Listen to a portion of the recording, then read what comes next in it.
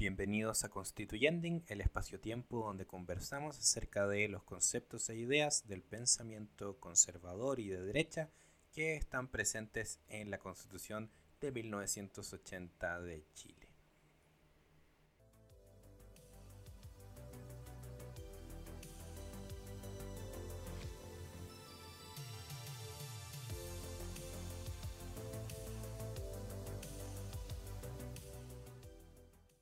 En el capítulo de hoy revisaremos la segunda línea de la Constitución de 1980 que dice así: la familia es el núcleo fundamental de la sociedad. Como ya lo conversamos en el primer episodio, esta es una línea que sigue igual en la Constitución actual, post-2005, post-2010, etc. Esta es una línea que como sociólogo le tengo un cariño particular, si por cariño entendemos el hecho de que me hace rabiar. Y quiero conversar de ella hoy día porque siento que es un artículo muy importante que veo que en las discusiones de constituyentes está siendo conversada, está siendo preguntada. He visto programas en donde los y las entrevistadoras dicen a los y las candidatas si mantendrían esta idea de que la familia es el núcleo de la sociedad, si es que habría que definir la idea de familia. Y todo esto me parece muy importante y muy interesante, principalmente porque si bien la Constitución no entrega una definición de lo que es la familia en sí, quiero mostrarles que en realidad por debajo ya está un poco predispuesta cuál es la configuración de familia que figura en la Constitución de 1980. La razón de esto es que por algo ha sido tan difícil cambiar leyes que tienen que ver con las familias, como por ejemplo la ley de divorcio que en Chile se aprueba en 2004 recién, y como bien se dice en Wikipedia, Chile es uno de los últimos países en regularla. La razón de esto es que ya estaba contenido en el fondo, no de manera explícita, pero sí de manera implícita, cuál es el concepto de familia que se tiene en la Constitución de 1980. Y esto está vinculado con uno de los dichos famosos de Jaime Guzmán con respecto a que la Constitución está hecha para encaminar a la oposición a lo que realmente el pensamiento conservador de derecha, centro-derecha, quiere para la sociedad chilena. Evidentemente que esa familia es la familia nuclear burguesa, dígase el papá, la mamá, les hijes y nada más que eso. Entonces, recapitulando y haciendo un poco la propuesta para este capítulo, hay dos grandes elementos que hay que ver a la hora de discutir acerca de si la familia es el núcleo de la sociedad. Y esto tiene que ver con los dos grandes conceptos que están presentes en esta oración. El primero es familia, y qué es familia, cuál es el rol de la familia y cómo ha sido estructurada la familia en la sociedad y en nuestra sociedad en específico. Mientras que el segundo elemento es el núcleo, el concepto de núcleo de la sociedad. Y la pregunta que tenemos que hacernos ahí es si efectivamente podemos hablar de que la sociedad tenga un núcleo.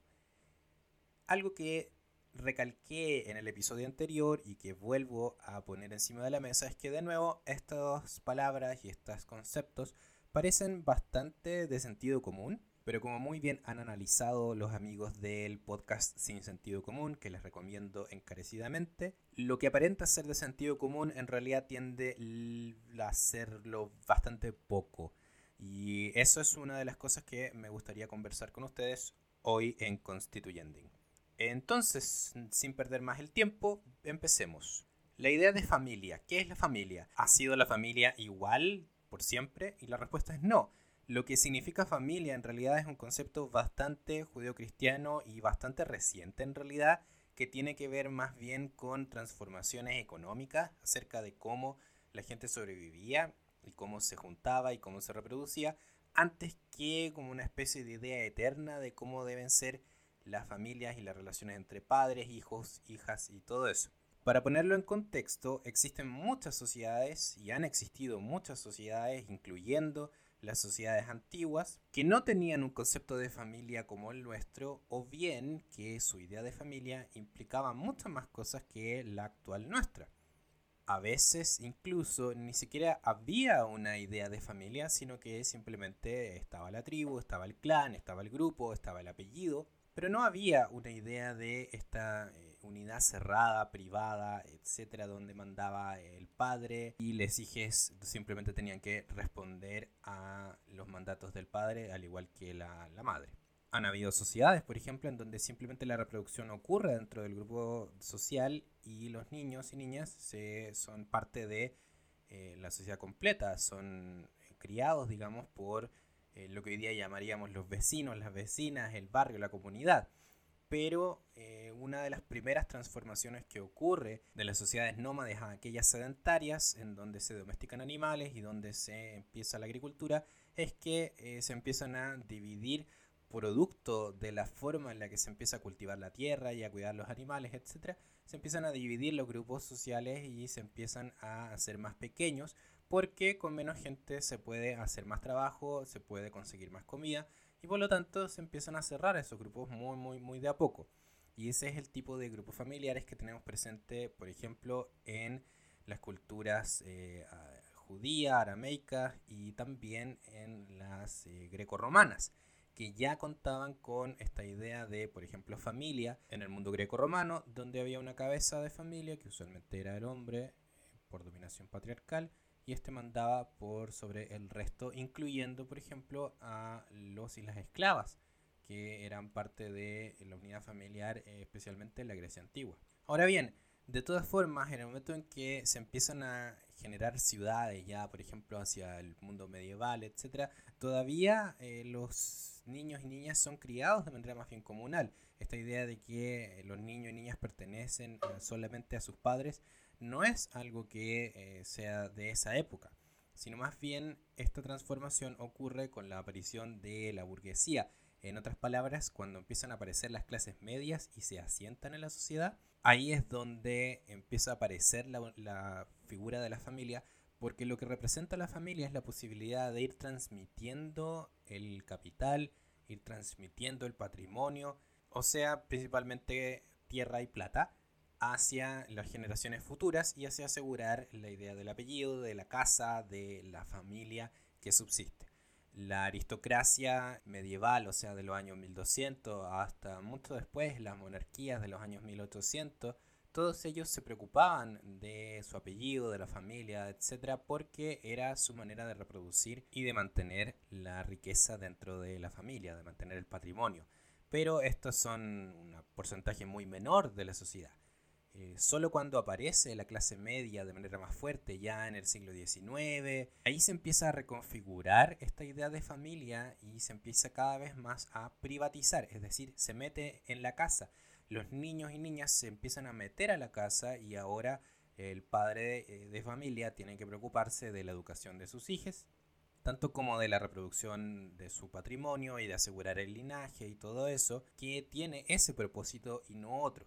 Entonces, muy a grandes rasgos, la idea de familia es algo más bien reciente. La idea de familia como la conocemos hoy, es decir, el papá, la mamá, los hijos, como les decía, y que responde a una estructura económica que se ha ido transformando en el último tiempo, es decir, con la industrialización, con el trabajo contemporáneo, etcétera. Todo eso ha ido haciendo que lo que era la familia, que antes era como el clan o la tribu, etcétera, que criaban todos a los niños, donde no había una autoridad paterna, porque la autoridad la ejercía el jefe de la tribu o el anciano, etcétera, que cumplía roles religiosos, militares, jurídicos, etcétera, pero no había esta figura de la paternidad como tal. La idea de paternidad como tal surge por la necesidad de ir traspasando la plata, de traspasar el capital, de traspasar el patrimonio, la tierra, etcétera, a la siguiente línea de la familia. De ahí, por lo tanto, también la importancia de la heterosexualidad en la familia y la importancia de tener nietos y de casar a los y las hijas, etcétera, porque de lo que se trata es de reproducir hacia el futuro, hacia la siguiente generación, este elemento patrimonial. Y por lo tanto, por lo menos hasta hace un par de décadas atrás, era muy difícil que un miembro de una orientación que no fuera heterosexual pudiera cumplir esas funciones. Y el punto es que, por lo tanto, la familia burguesa contemporánea lo que hace es ejercer una serie de presiones sobre el individuo.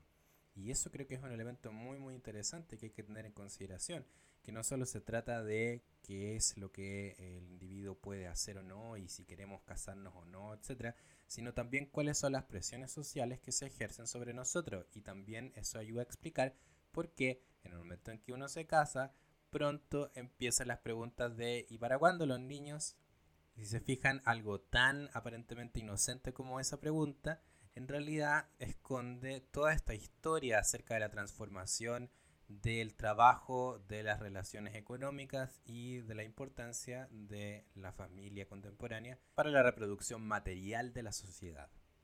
Entonces, cuando en la Constitución de Chile se dice que la familia es el núcleo de la sociedad, lo que se está diciendo es que esa familia es el núcleo importante de la sociedad chilena, no cualquier otra familia, especialmente porque quienes construyeron la Constitución de 1980 evidentemente tenían una idea bastante clara acerca de lo que era la familia, y por lo tanto esa es la noción que ellos tenían en mente a la hora de elaborar este ítem en el artículo 1. El siguiente punto entonces es si existe algo así como el núcleo de la sociedad. Y de nuevo, bajo premisas de sentido común, pareciera que sí, porque es como que, bueno, está el individuo y después está la familia y después está la sociedad, y por lo tanto, así como nos enseñaron en biología, está como esta entidad más grande que sería la sociedad. Evidentemente que debe haber una entidad más pequeña que sea como una especie de núcleo. Pero el error ahí es que la sociedad no es analogable a una entidad biológica. La sociedad es la sociedad, no una célula. Por lo tanto, no hay una cabeza de la sociedad, no hay una mano de la sociedad ni pies, ni tampoco órganos internos, porque la sociedad es un ente emergente y con propiedades únicas dadas por esa emergencia. ¿Y qué quiero decir con emergencia? No en el sentido de como algo importante o un accidente que ocurre, sino más bien en el sentido de emerger, es decir, algo que surge de elementos anteriores. Hasta ahora creo que una de las mejores formas de explicar esto es con un ejemplo que sería el del agua. El agua, como sabemos hoy en día, es un compuesto de H2O, es decir, es una molécula que tiene dos átomos de hidrógeno y uno de oxígeno. Pero si se fijan, ya usé dos conceptos totalmente diferentes, uno el de molécula y otro el de átomo. Y evidentemente, un átomo no es una molécula, aunque una molécula sí tiene como componente dos o más átomos. Lo otro importante de esto es que no hay nada acuoso, no hay nada acuático, ni en el hidrógeno ni en el oxígeno por sí solos.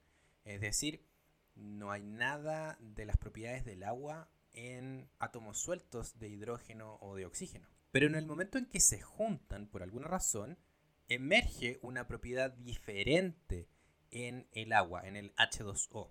Y por lo tanto, si bien H2O es una especie de suma de dos átomos de hidrógeno y uno de oxígeno, no es en realidad una suma, sino que es algo mayor o algo diferente, una entidad emergente con propiedades emergentes respecto de estos tres átomos. Algo similar pasa con la sociedad respecto del individuo. No existe sociedad sin individuos en el sentido real, en el sentido de lo que está ahí, de lo que existe, de lo que se ve, porque los componentes de la sociedad son los individuos, pero la sociedad no puede ser reducida simplemente a una suma de individuos. De la misma forma como la molécula de agua necesita de dos átomos de hidrógeno y un átomo de oxígeno, la sociedad necesita de individuos, pero no se agota en ellos, no tiene las mismas propiedades que los individuos, tiene propiedades que son diferentes por sí mismas por el hecho de que es una entidad emergente respecto de los individuos particulares. Y eso es algo que podemos comprobar, en el sentido de que cuando uno nace en una sociedad, uno nace hacia a una sociedad. Y en el momento en que nos vayamos a morir, la sociedad va a seguir existiendo, si es que tenemos suerte y el cambio climático no lo destruye todo. Y por lo tanto, lo que tenemos que preguntarnos, habiendo dicho esta explicación, es si podemos decir que la sociedad tiene un núcleo. Y todo lo que indica la sociología es que no hay un núcleo de la sociedad porque no hay un centro de la sociedad, porque no hay un elemento central que comande el desarrollo evolutivo de la sociedad. Y por lo tanto, volviendo a la Constitución, que la familia sea el núcleo de la sociedad es una oración fácticamente falsa, objetivamente falsa. Ahora bien, lo que sí es esta oración es que es una imposición normativa que establece de nuevo una primacía de una cosa sobre la otra. Es decir, lo que está estableciendo en realidad es que primero los individuos tienen primacía sobre la sociedad y el Estado, en la línea anterior que revisamos en el episodio pasado, y en esta línea lo que se establece es que la familia es más importante que la sociedad y que el Estado, y que por lo tanto los designios de la familia van a ser prioritarios con respecto a otras entidades sociales. Y de nuevo tenemos que retrotraernos a la definición de familia que veníamos manejando, que veníamos discutiendo, y por lo tanto lo que está estableciendo en realidad es que la familia burguesa tiene prioridad por sobre el resto de la sociedad, es decir, la familia, cuyo sentido es la reproducción y generación de riqueza, de plata, de tierra, de patrimonio, tiene prioridad por sobre las necesidades del resto de la sociedad. Y ahí la pregunta paranoica que hay que hacerse es, ¿a quién beneficia esto? ¿A quién le conviene que este sea el orden de las cosas? Evidentemente que una primera respuesta va a ser, bueno, a quien tiene patrimonio que dejar, a quien tiene propiedad privada que dejarle a su familia. Y la pregunta que uno puede hacerse a continuación es, bueno, ¿qué tiene eso de malo? Y la respuesta sociológica al respecto, relacionada con la estructura social y las desigualdades, es que lo que hace esto es establecer una sociedad crecientemente desigual, porque lo que hace es que sea cada vez más fácil que los ricos tengan hijos e hijas y que estos le entreguen plata a sus hijos e hijas, que luego van a tener riqueza por el mero hecho de haber nacido en la cuna correcta. Mientras que la gente que no tiene acceso a haber nacido en una cuna con patrimonio simplemente no tiene acceso a esas posibilidades y por lo tanto esto acrecienta la desigualdad social. Entonces, recapitulando, la segunda línea del artículo 1 de la Constitución chilena dice que la familia es el núcleo fundamental de la sociedad. Revisamos ya que la idea de familia en realidad está históricamente producida como producto de relaciones económicas, políticas, institucionales, y que por lo tanto no existe una idea de familia, sino que existen varias, muchas, múltiples en la historia, en las diferentes sociedades. Y por otra parte, el que la familia sea el núcleo de la sociedad, también vimos que era erróneo y en este caso falso, porque la sociedad no tiene núcleo, porque no es posible utilizar analogías o metáforas biológicas, celulares, corporales, etcétera, para describir el fenómeno de la sociedad. Y la razón de esto es que la sociedad es un ente emergente con propiedades por sí mismas que no se asemejan a ninguno de los elementos que la componen. Así, no es posible utilizar conceptos de los individuos para hablar de la sociedad, de la misma forma como no es suficiente manejar elementos de los átomos para poder hablar de las moléculas. Y así, incluso podríamos hacer otro salto. De nada sirve conocer la estructura molecular o conocer cómo funcionan los átomos para explicar el comportamiento de los individuos. Por supuesto que biológicamente ayuda y contribuye muchísimo saber que los átomos y las moléculas y los componentes biológicos del cuerpo humano reaccionan de tal o cual manera. Por ejemplo, los medicamentos son un gran avance gracias a que tenemos el conocimiento de eso, pero ese conocimiento en específico no explica absolutamente nada las decisiones que tomamos como individuos, ni nada de la vida individual en general, ni mucho menos de la sociedad. Y por lo tanto, hay que pensar que lo que funciona para los individuos no funciona necesariamente para la sociedad.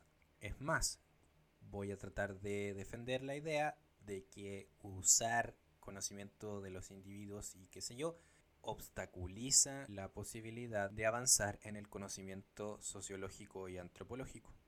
Reitero sí que es muy importante conocer cómo funcionan los componentes de la sociedad, es decir, tener ciertas nociones de cómo los individuos conocen, se relacionan, etcétera, porque efectivamente son parte importante de la sociedad, son los componentes reales. Pero a lo que apunto con esto es que la sociedad tiene características por sí mismas que es necesario conocer y que no son explicables simplemente por el comportamiento individual ni tampoco por la suma de los comportamientos individuales, porque la sociedad es más que la suma de los individuos.